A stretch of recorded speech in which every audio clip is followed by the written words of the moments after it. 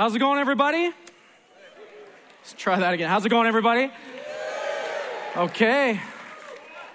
My name is Ryan Alexander, and I serve as the lead pastor here. I want to give a shout out to all of you in Shakopee and Lakeville, and all of you who are joining us online. We believe the Lord led you here. Special welcome to any guests. We're always so honored when guests are with us, and we would love to connect with you and get you connected as quickly as possible. This time, I'm going to invite the ushers to come forward to receive our tithes and offerings. Thank you for your faithful giving and generosity. And while they're doing so, I want to talk about a miracle. A Minneapolis miracle. All right. So I actually want to talk about 3 Minneapolis miracles, but let's start with the most obvious one. All right. Did you hear about the game last weekend? Anybody? I mean, it's like the dumbest question ever asked in the history of Minnesota, right?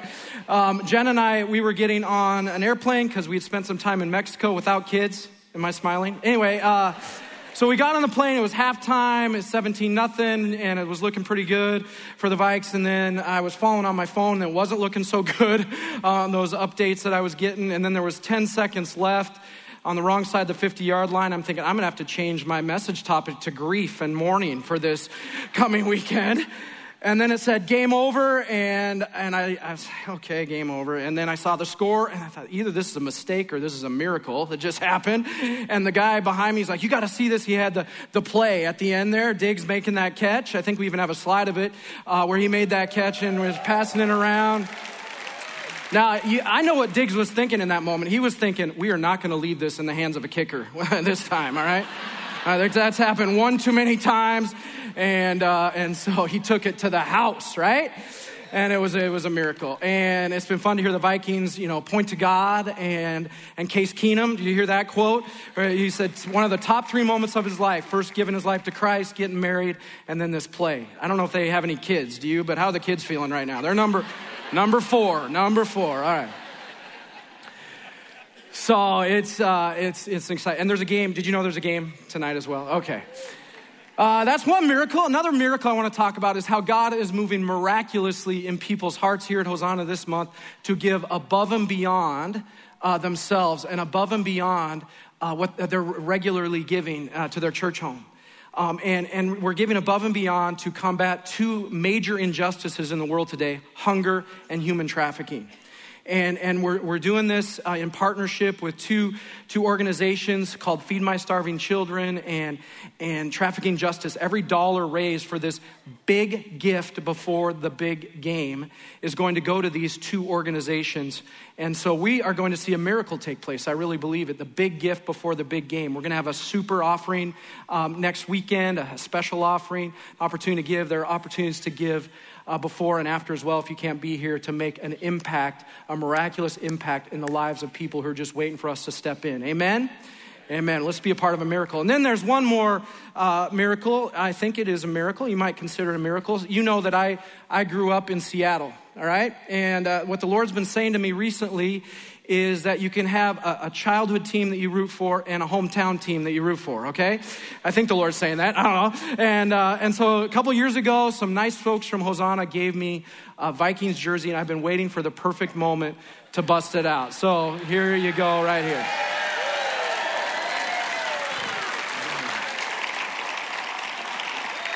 Alexander. There's an Alexander on the... He's my cousin. Not really. He's not really. So after this week, don't ever say that there are no such thing as miracles, okay? Promise me that. We're in a series called homeMADE. And in this series, we've had a theme verse that's run all the way through the series. It's from Proverbs 24:3. And I love this verse. It's hanging on our home office wall. I got it at Hobby Lobby. Why did I mention that again? Anyway, here, let's read it. Let's read this verse together. Proverbs 24:3. Read it with me. By wisdom, a house is built, and through understanding, it is established. Love that verse. There's so much there. The word house, it means household. It means a group of people who make up a household. What does that group of people look like specifically? Whatever your household looks like. It doesn't specify the household. Maybe you have one person in your household. Maybe you have one too many people in your household, that 25-year-old college graduate who's still playing video games in your basement. But whatever your household looks like, God cares about your household. And this verse is about whatever your household looks like. In the series, we've had every household imaginable in mind. So household. And then the words wisdom and understanding, there's an implied application there. An applied wisdom, an applied understanding that God wants to give us to establish homes. Skills or tools. So this series is about these tools that God wants to give us to make our homes in such a way, establish our homes in such a way, build them in such a way that they're made by God. That they're made by God kind of homes. And so we've been looking at these different tools, and I just want to review a few of them with you from this series. 3 that we've talked about so far. The first tool of homes made by God is the leave tool. Sometimes in order to go to the home that God wants to show you, the new home that he's establishing for you, you have to leave some things behind. Just like Abraham, you've got to step out in faith and leave some things behind from the homes that made you, your families of origins, and step into this new home that God is making for you. It doesn't mean we leave everything behind. There are good things that we preserve and that we bring with us, or good bones, But we have to leave some things behind in order to go to the new home that God wants to show us. The leave tool. Then there's the bless tool. Homes made by God know this, that we are not blessed just to keep blessing ourselves and enjoy the blessings of our life and be selfish with it. Homes made by God are blessed to be a blessing. They understand everything they've been blessed with comes from God and to be used by God. Blessed to be a blessing. In fact, this was God's plan. To bless the world in so many ways, that one home, Abraham's home, would be blessed, and he would bless other homes, and they would bless other homes, and they would bless other homes. That's how it works. Homes made by God. And then there's the wrestle tool. We heard just an outstanding message last weekend, Pastor Jared Van Voorst, about wrestling and Jacob wrestling with God. And when we leave room for people in our homes to wrestle with some of those big questions of life and even some of the struggles of life, when we leave room for people in our homes, including ourselves, to wrestle, it makes us stronger, and it's part of how we discover our true identity. I've been thinking about this as a parent, that I don't want to be too quick to rescue my kids from their struggles, because in part that's how they're building their struggle muscle, right? Because they will go outside of my home eventually, and inevitably struggle, and they need to have had some practice in working through those struggles and know their true identity, the wrestle muscle. Now, the wrestle tool. The tool we're going to talk about today in homes made by God is the bounce tool. So catch this. Homes made by God are bouncy houses, right? Or Winnie the Pooh, what do tigers do best? They bounce. And that is what people of God, followers of Jesus Christ, believers, one of the things they do best as well. Isn't it true that all of us at some point of our lives, and when I say all, I mean all, we all kind of fall down sometimes. We all get down sometimes. We all even get knocked down from time to time. And when we're down, there are really two possibilities from there. And one of the possibilities looks like this. It's a medicine ball. Compliments of Pastor Tony in Shakopee, who actually has muscles. That's why I had to ask him for it. One possibility is that we fall and we stay down. We stay there. There's another possibility. Now, I asked our worship planning team, can you get me a ball that bounces as high as where you dropped from? And they said that defies the laws of physics, apparently. So I'll have to simulate it. But another possibility is there's a fall, get down, and boom, you bounce back up, maybe to where you kind of fell from or got down from. And with God, you can bounce even higher than where you started. Bounce. Homes made by God are bouncy houses. Another word for this is resilience. You know this word, resilience. That God wants to give us this gift, this tool of resilience, of bounciness. And it is one of the most important tools that we are given by God to make homes that are made by God. And it's one of the greatest gifts we can give those people in our homes, learning how to be resilient as they go off wherever they go after they leave our homes. So we're going to talk about resilience. Now, we've been looking at a passage of scripture throughout this series, Matthew chapter 1, in which we find the genealogy of Jesus, the family line of Jesus, the household of Jesus. And the people from Abraham to Jesus are listed in there who carry on the family line. And I need to tell you that a number of those people have incredible resilience and bounciness. In fact, if they don't bounce back from some of their circumstances, that family line, there's going to be a key link in the chain that isn't there. And it would look very different than it does as we read it today.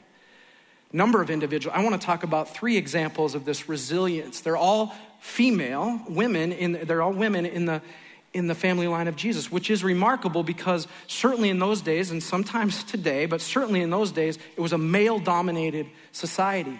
And so for women to be relied upon to carry on the family line of Jesus was just nothing short of remarkable.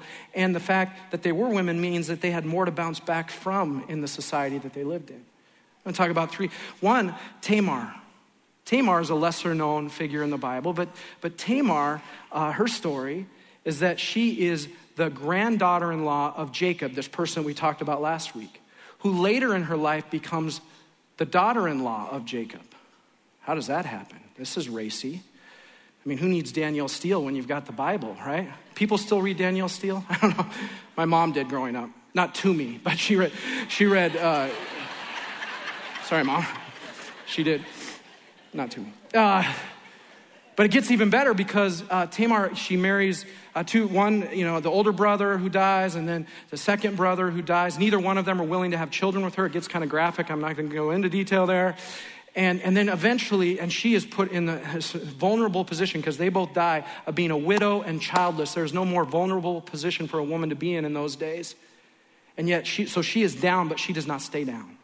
She does not stay here. She bounces back. She gets put in a compromising position, but she has children, including Perez, who becomes one of the key links, her son, one of the key links in the family line of Jesus. Resilience. Oh. Then there's Ruth. Some of you may have heard of Ruth. Ruth is down because she is an outsider, at least by Israelite standards. She's a Moabite. Moabites are direct descendants of Lot. Abraham and Lot. Lot was Abraham's nephew. He took his nephew into his household. We talked about that 2 weeks ago. And then they eventually split and went separate directions. And the Moabites descended from Lot. So Ruth is a Moabite. Her husband also dies, so she is down. But she doesn't stay down. She remains loyal to her mother-in-law, Naomi, and they go back to where Naomi is from, and they eventually meet Boaz, who's an Israelite, and Boaz and Ruth get married, in the sense reuniting these 2 parts of a family that split. Talk about resilience, bounce. And she goes on to become the daughter-in-law of the person we're going to talk about next.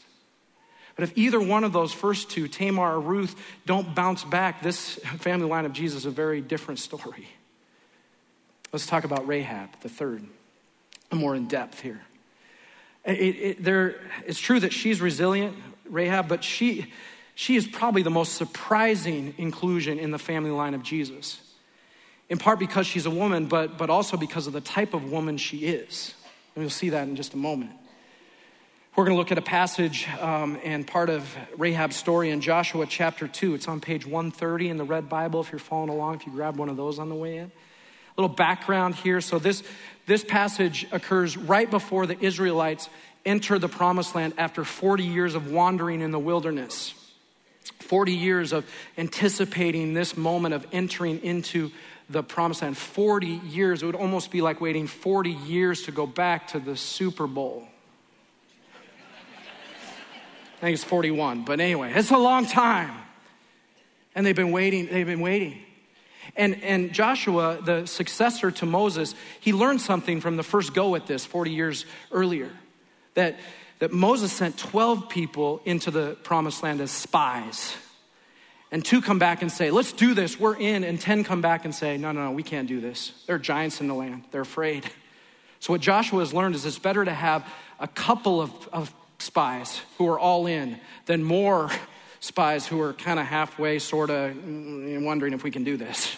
It's better to have fewer people that are all in than more people who are halfway committed. And that's what Joshua learns, and he sends out 2 spies instead of 12. Here we go. Verse 1. Then Joshua secretly sent out 2 spies from the Israelite camp at Acacia Grove. He instructed them, scout out the land on the other side of the Jordan River, especially around Jericho, the city that they're going to conquer first.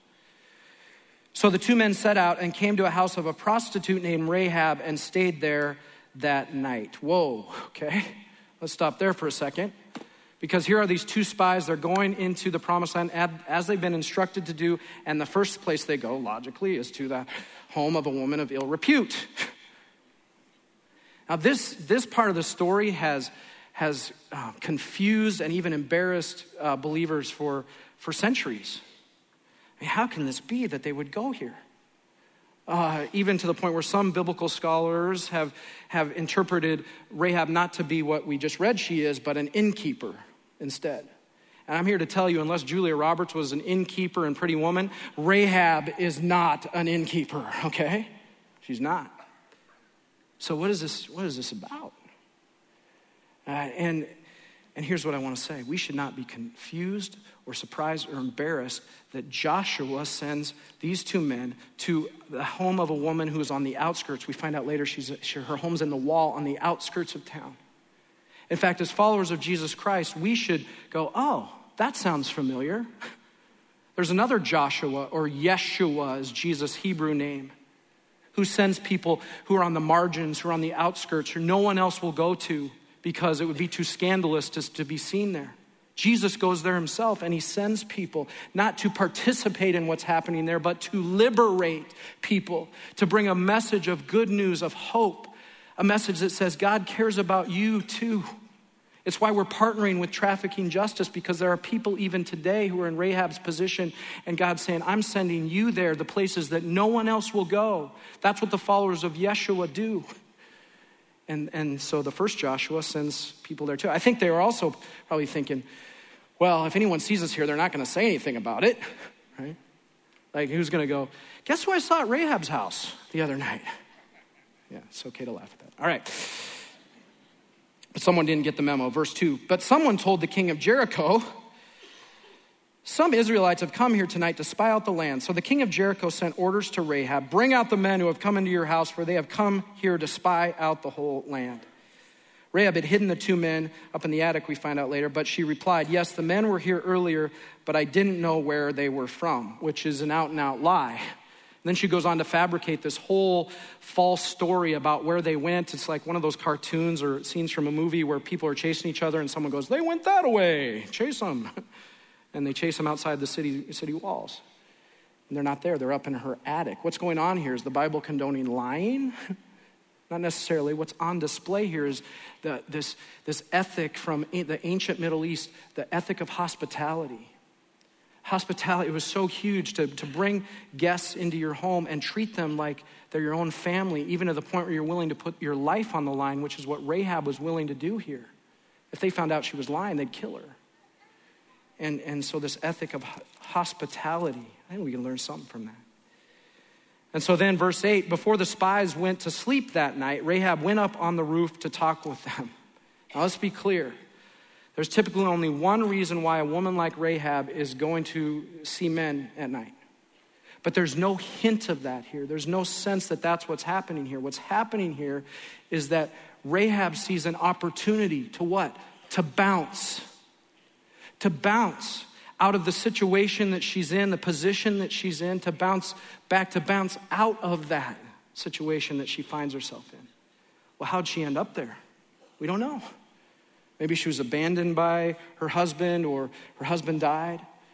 Maybe exploited in some way in that male-dominated culture. Certainly, as a woman, generally speaking, it was going to be a lot harder for her to bounce out of there. But she sees an opportunity to bounce. To bounce out of there. And part of the opportunity is seeing these 2 men have been sent by God. She goes, I can reach out to them. I can ask for help. We're going to talk about this later, but in order to bounce, in order to be resilient in our lives, we have to be willing to reach out for help and understand we cannot do it on our own. We can't do it no one can, no one. And Rahab gets that. She also gets that there is one, even more, who is bigger than any of the circumstances or challenges that have kept her down. And that's the one she's talking about in verse 9. I know the Lord has given you this land, she told them. How does she know that? This Canaanite harlot from Jericho has faith to say, I know the Lord is going to give you all that you need to conquer this city. I mean, the spies don't even believe that yet. That's what spies do. They're going to check it out and see, should we try to conquer this city yet? And yet this woman has the faith. Faith in who? The God of bounce, the God of the bounce, the God of resilience, the author of resilience, the giver of resilience, the one who ultimately can make it possible for her to overcome the situation that she's in, both her position in life and the very real possibility that their whole city is going to be conquered. In verse 17, they go on to make this pact. Before they left, the men told her, we will be bound by the oath we have taken only if you follow these instructions. When we come into the land, you must leave the scarlet rope hanging from the window through which you let us down. And all your family members, your father, mother, brothers, and all your relatives must be here inside the house. What's happening here is that the spies tell her that because she's emboldened them, saying, hey, I think the Lord's going to give you this city. She gave them that boldness to go back and say, okay, now we can do this. And Joshua and the Israelites will come. But when they see the red rope, the scarlet rope hanging out of Rahab's home, they will not conquer or destroy her household. She will be rescued or delivered, unlike any of the other households. And they're saying, make sure everyone from your family's in there. And then we find out later that that's exactly what happened, because in Joshua 6:25 it says, so Joshua spared Rahab, the prostitute, and her relatives who were with her in the house because she had hidden the spies Joshua sent to Jericho. And she lives among the Israelites to this day. So Rahab, who could not have been more down and out, could not have been more down, She bounces out of that situation and she becomes a key link in the family line, the lineage of Jesus. In fact, she goes on to become the mother-in-law of Ruth we talked about earlier. Ruth and Boaz, her son Boaz, and then they have a son named Obed, and then Obed has a son named Jesse, and Jesse has a son named King David. Maybe you've heard of him. Rahab becomes the great-great-grandmother of a king.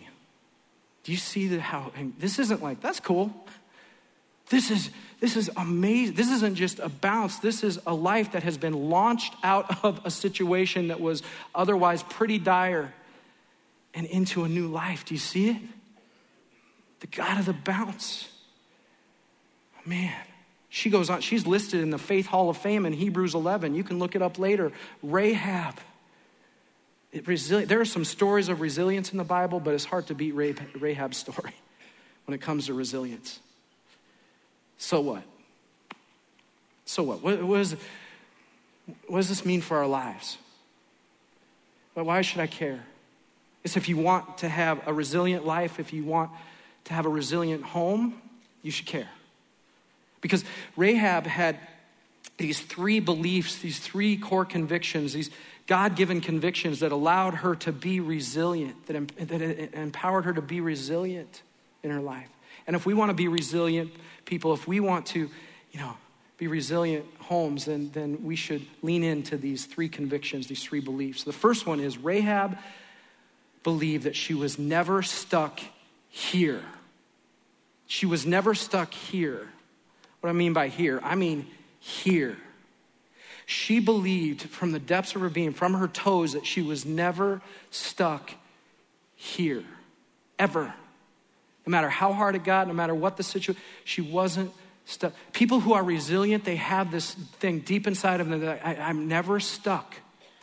This position that I'm in is never permanent. It's never forever. It may be hard now. I may have to wait for it, but I'm never stuck here. People who are resilient. How are we doing as a society in terms of believing that we're never stuck here? Do I need to point out that our government is literally stuck right now? That the shutdown, stuck. How are we doing personally, individually? The suicide rate, it's not going down, unfortunately, it's going up. People who believe, and there's real mental health stuff going on, and that's all part of it, but there are people who believe that they are stuck here, that there is no hope, that there is no reason to live. They're stuck here. You know, as a parent and as a pastor, one of the messages that I want to be ingrained into my kids and the people who are part of this flock is that you are never stuck here. You're never stuck here. There is always hope. There's always hope. There's always, and you are never alone. I heard, you probably heard this in the news too, a 21-year-old college football player who committed suicide. He was going to be the starter the next year. And no, they don't know what happened. But at some point he felt like, I'm stuck here. You are never, if that's you, would you hear this? You are not stuck here. You're not stuck. And part of that is knowing that you are never alone.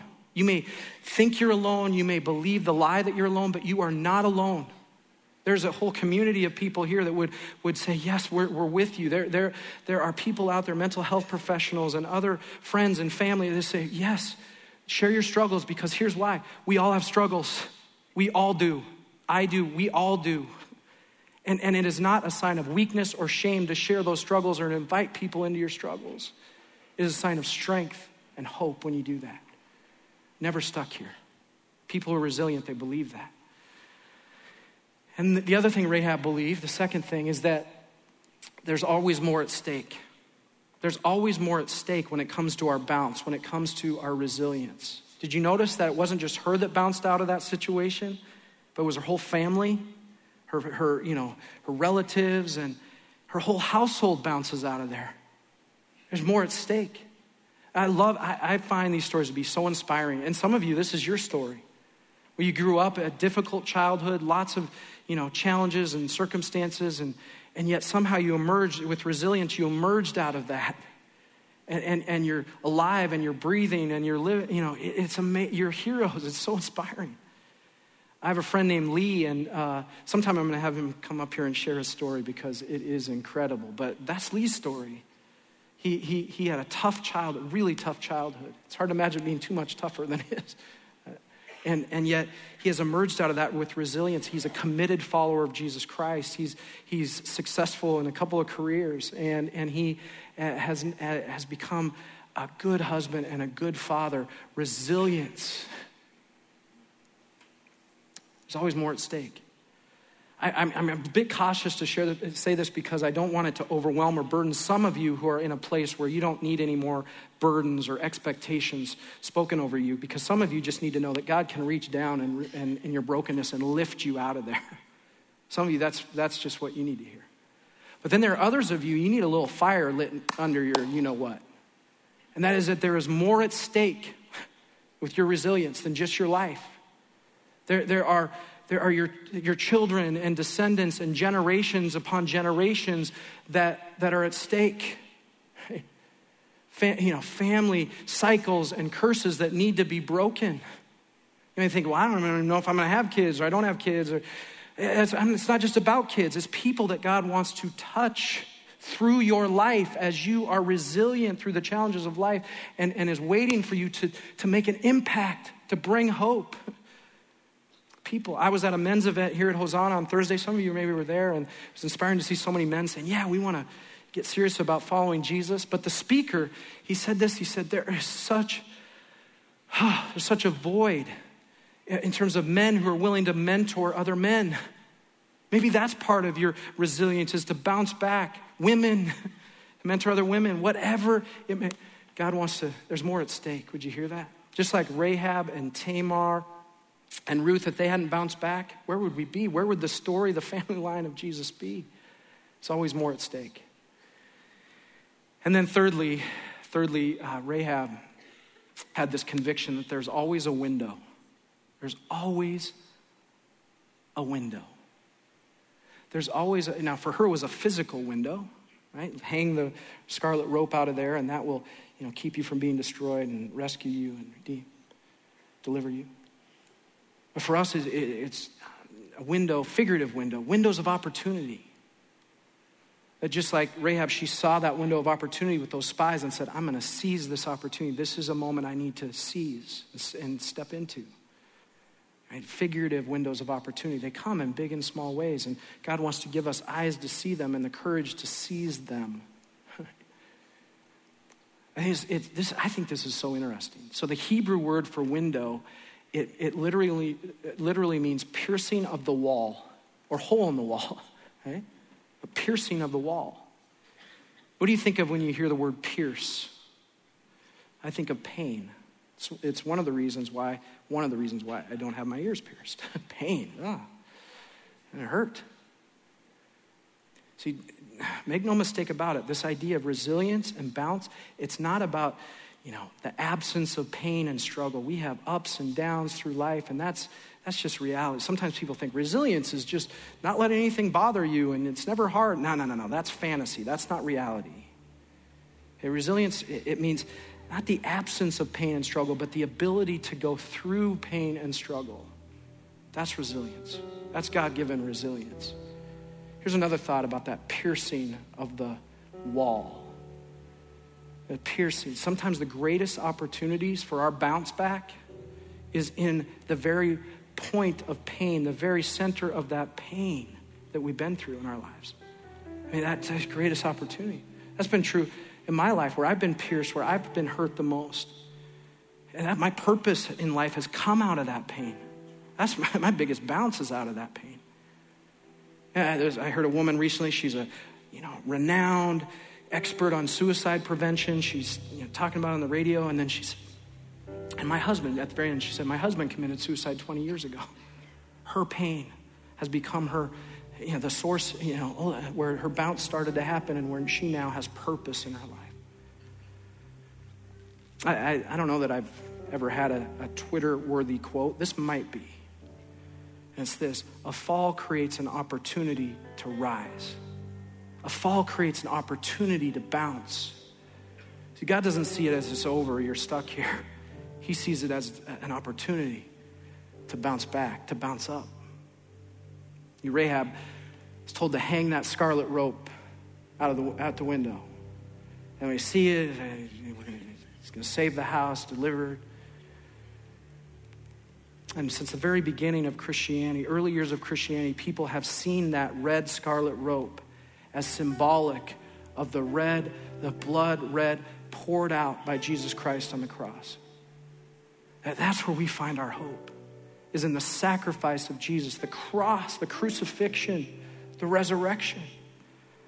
And because Jesus has overcome the greatest fall in the fall of humanity, and because he has performed the biggest bounce back in the history of the world in the resurrection, there is never a fall that is too big. You are never stuck here. There is always a window of opportunity. There is always hope because of Jesus. There's always hope. May you know that. Because it's like that red rope, it's like, I think about it now with this ball up here, it's like a bungee cord that when we're attached to Jesus, we trust our lives, and trust Jesus more and more, trust Christ more and more. It's like we just can keep bouncing. We'll have ups and downs, but we can just keep bouncing. The more you trust Christ, Jesus Christ with your life, the more resilient you will be. He is the source of bounce. He is the author of resilience. And he wants to give you, I want, as a pastor, I want you and your household to have more bounce, to have more resilience. I want you to know that you're never stuck here and there's always a window, there's always hope. And may you grow in that as a household, as a person.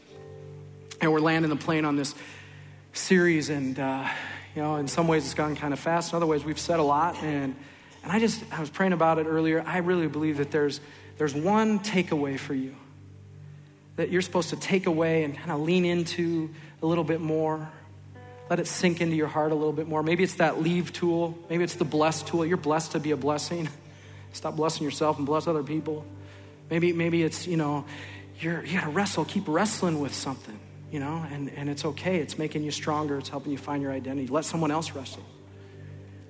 Or maybe it's the bounce. Whatever it is, I want to pray that in for you here in just a moment. But after I'm done praying, we're going to sing that song one more time, Build my life. Right? It's the theme song of this series. I hardly need to say this because you kind of do it anyway most weeks, but I want to say it this week. When we're singing that song, we'll start sitting. When we're singing that song and the Spirit moves, when the Spirit begins to move in you to the point where you want to say, yeah, I want to say yes to this. I want to say yes to building my house on the rock solid foundation of Jesus Christ. I want to build it on his love. I want to build our home, my life with the tools. I want my home to be home made by God. Then I would invite you at that point in the song to stand as a response, as a statement to say yes. And as the Spirit, not because everyone else is standing, but because the Spirit's leading you to respond and say yes. So we'll do that in just a moment, but first I want to pray for you. Would you pray with me? God, thank you for who you are, the God of the bounce. Jesus, you have made it possible for each and every life in this room to bounce back, whatever we may be going through. Thank you, Lord. And I pray that you would sink in those truths and those takeaways that you have for us, whatever they may be from this series, that you would continue to shape our homes and make them into homes that are homemade by God. We thank you, Lord, as we continue to lift up our hearts and sing now. In Jesus' name, everyone said, amen. Let's lift up our voices and our lives to God now.